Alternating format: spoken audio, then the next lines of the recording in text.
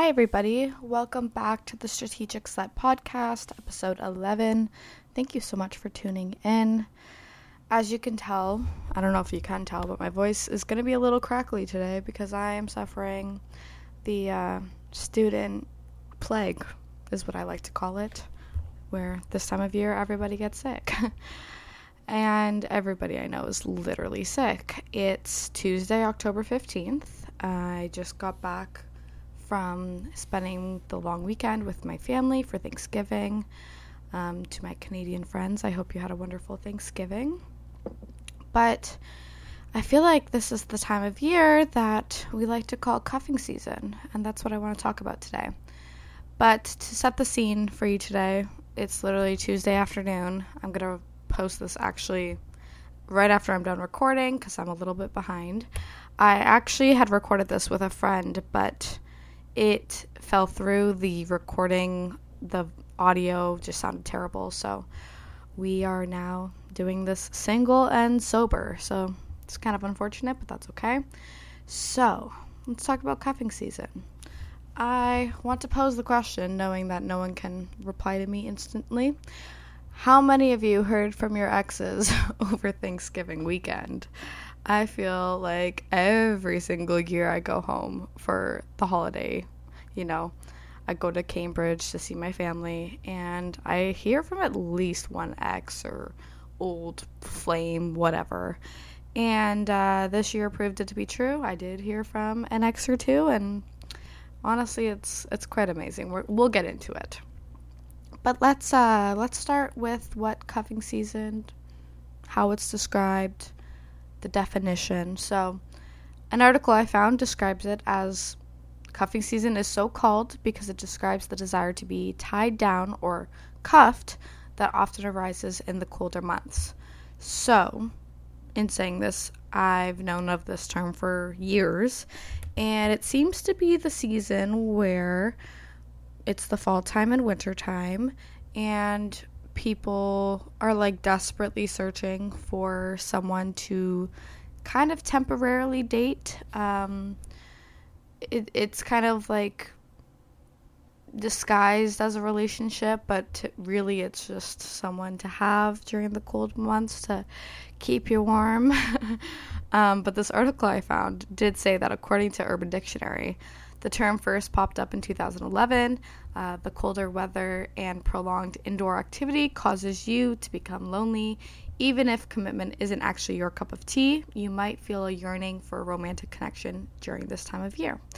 And I think that this is very true. I see it in many people. I see it in myself.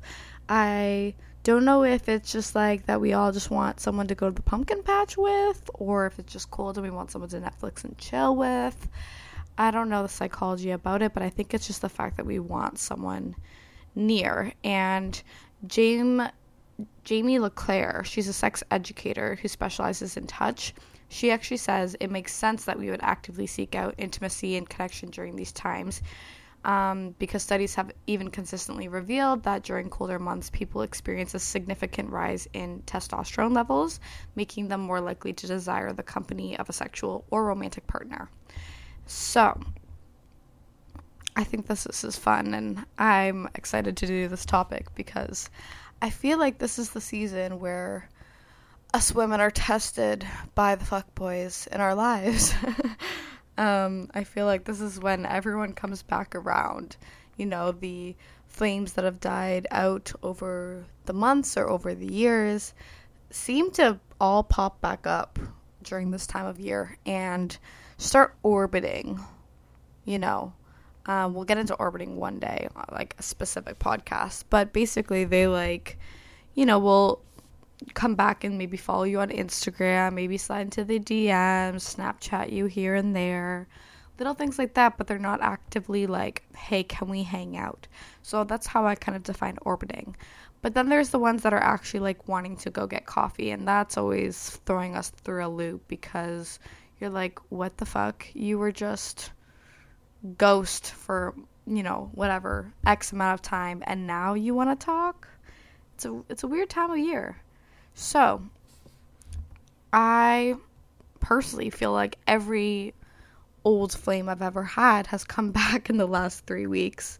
And it's definitely testing my will and my self-confidence, and it's always confusing. I feel like I'm always kind of falling into the trap of it, and then you're like, wait, it's cuffing season, fall back. Like, gotta pipe down the feelings. But I want to kind of keep going off this article because it's really interesting. So by providing the warmth of a body next to or under or on top of us, the safety we feel and being nurtured through touch and the consistent socializing that commitment offers, cuffing literally helps us to survive in the winter. So I feel like us Canadian folks specifically we live in Ontario, the falls and winters, like, seasons can be brutal, especially the winter with the amount of snow we get and like negative 30 degrees Celsius. So it makes sense that we just want someone to cuddle with, but get a dog. We need to be better. But we're going to keep talking about it. So they have a few things to kind of guide questions so that you can ask yourself, is your body just craving sensual or sexual activity? Give yourself time to kind of decipher if these two needs are separate, and how each can be met and which one you're more drawn to. And if you're just bored and horny, maybe we need to reevaluate. How much will you communicate your needs to a potential partner? So are you just wanting your needs met and not actually wanting to compromise to make sure that they're happy too? Things like that. And I think it's really important to ask yourself, what are your non-negotiables, and if there's wiggle room within those. I don't think that it's completely smart to jump into relationships that you know are going to end. It can make the holiday season very specifically weird, because suddenly your family is asking about them, and if they start coming around at holiday parties and shit, that's when things get real complex. If you know that, like, by springtime or summer break, they'll be gone. And also, if you're unable to secure a cuffing partner before the first blizzard strikes, this is what the article says, how else can you get your needs met? So, well, I specialize in being alone because that's all I've been is alone. I'm better at being single, but I think taking the time of the colder months to really hone in on your goals and your work and whatever you're trying to kind of accomplish. I'm one of those people that totally gets in, like, refreshing sense of beginning when the new year is coming about. So I find, like, when January 1st is hitting, I do get excited about starting off the new year in a specific way. So I do kind of find the value in the end of the year and kind of honing in on what you gotta get done. But it's also important to note that, like, touch, plain and simple, is a human need, and we do feel it more intensely when our bodies are preparing for the brutality of winter. So if you're having that sudden desire to cuff and be cuffed, it's normal. But there's a few things to think about. And, like, if I'm going to say it, I'm going to say, I would advise one to find a new person to cuff. I don't think that it's good to, get back with an ex just for the sake of it, because that's when things get real messy. And I'm totally talking about myself right now, because last year at this time, literally the end of Thanksgiving weekend, I got back together with an ex-boyfriend, and you know what I learned? You broke up for a reason. And just because it's cold out does not mean that those, problems just go away. So I think that it's important to think about. But there are some interesting rules of cuffing season that go unwritten. And I think it's a weird one, because we're kind of telling people to either date or not date. And if you do date, don't get too involved, don't get too attached. But then if you don't date, you better not be complaining about it, which I think is really weird. So I actually found this Narcity article from 2017 that's called The 10 Unwritten Rules of Cuffing Season. And it was so interesting because 1 through 10, they have so many contradicting statements. Like, number 2 is don't get attached, do be available. But then the other one's like, don't get too wrapped up in the relationship, but do plan cute romantic dates together. Don't talk about your serious feelings, but do cuff responsibly. And it's really confusing because it's like, I feel like both partners, maybe not both partners, I feel like at least one partner knows that what it is, knows that it's like a cuffing season thing, where I feel like the other one can have the potential to really fall for the other. Unless both of you know that it's cuffing season, y'all just want someone to be with, that's cool too. But I don't think that it typically works that way, at least in my own experience, in my own peers' experience. I find that no one actually acknowledges that it's cuffing season, but people do tend to get in relationships. But it's also the season where everyone's summer flings have ended. I'm finding that all the people who I know who got into relationships in the spring and summer have now died out and are now, in this weird thing where they thought that they had all these holiday plans with the significant other and now they are feeling lonely. So it's a very weird time, and I feel like it's a true test of your will and power to be alone. Oh, I'm hitting puberty. My voice is so messed up. But we all just want to be tied down. I'm even in that weird state too where I'm finding myself looking at cute couples and I'm like, meh, why am I not, them? And it's so gross because if you hear my last few episodes, I'm like, fuck men, fuck boys, fuck dating, I'm over it. And then I get into fall time and I'm like, ooh, that sounds nice. But that is the power of cuffing season and we need to be aware of it. But also, how are we going to handle these men who just keep coming back into our lives? Well, I would suggest I don't want to say completely block them because I don't know the situation. I feel like it is a very situational thing, but I would caution to tread lightly.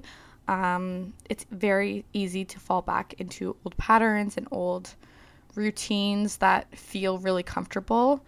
And I also think that it's easy to fall back into something with someone you're comfortable with. So if you're just wanting someone for this kind of season and maybe you're not acknowledging it, but it's there, it is easier to go back to someone who you've already previously known and been with, as opposed to someone new, because you know the kind of shit you're dealing with, where someone new, it could be a different experience. You have the potential to get more hurt or hurt them. It's a whole thing.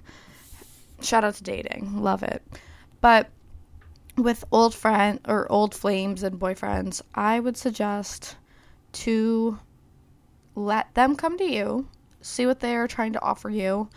If they're just trying to get coffee and catch up, I mean, there's not a ton of harm done into it. I don't think that it's terrible. It's sometimes nice to catch up with people you once cared about, but it can also be very annoying to the human brain because you can kind of start picturing yourself of wait, what if we could do this? What if we could make it work this time? That kind of thing. And I don't suggest it. It's not great.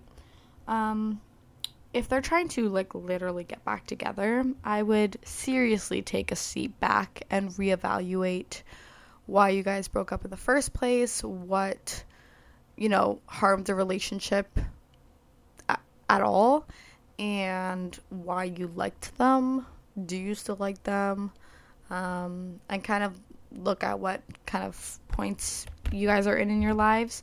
Maybe it was a bad timing situation.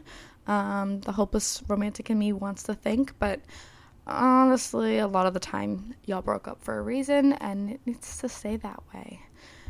So, new partners. I feel like the apps are always a good start if you're wanting to try to meet new people.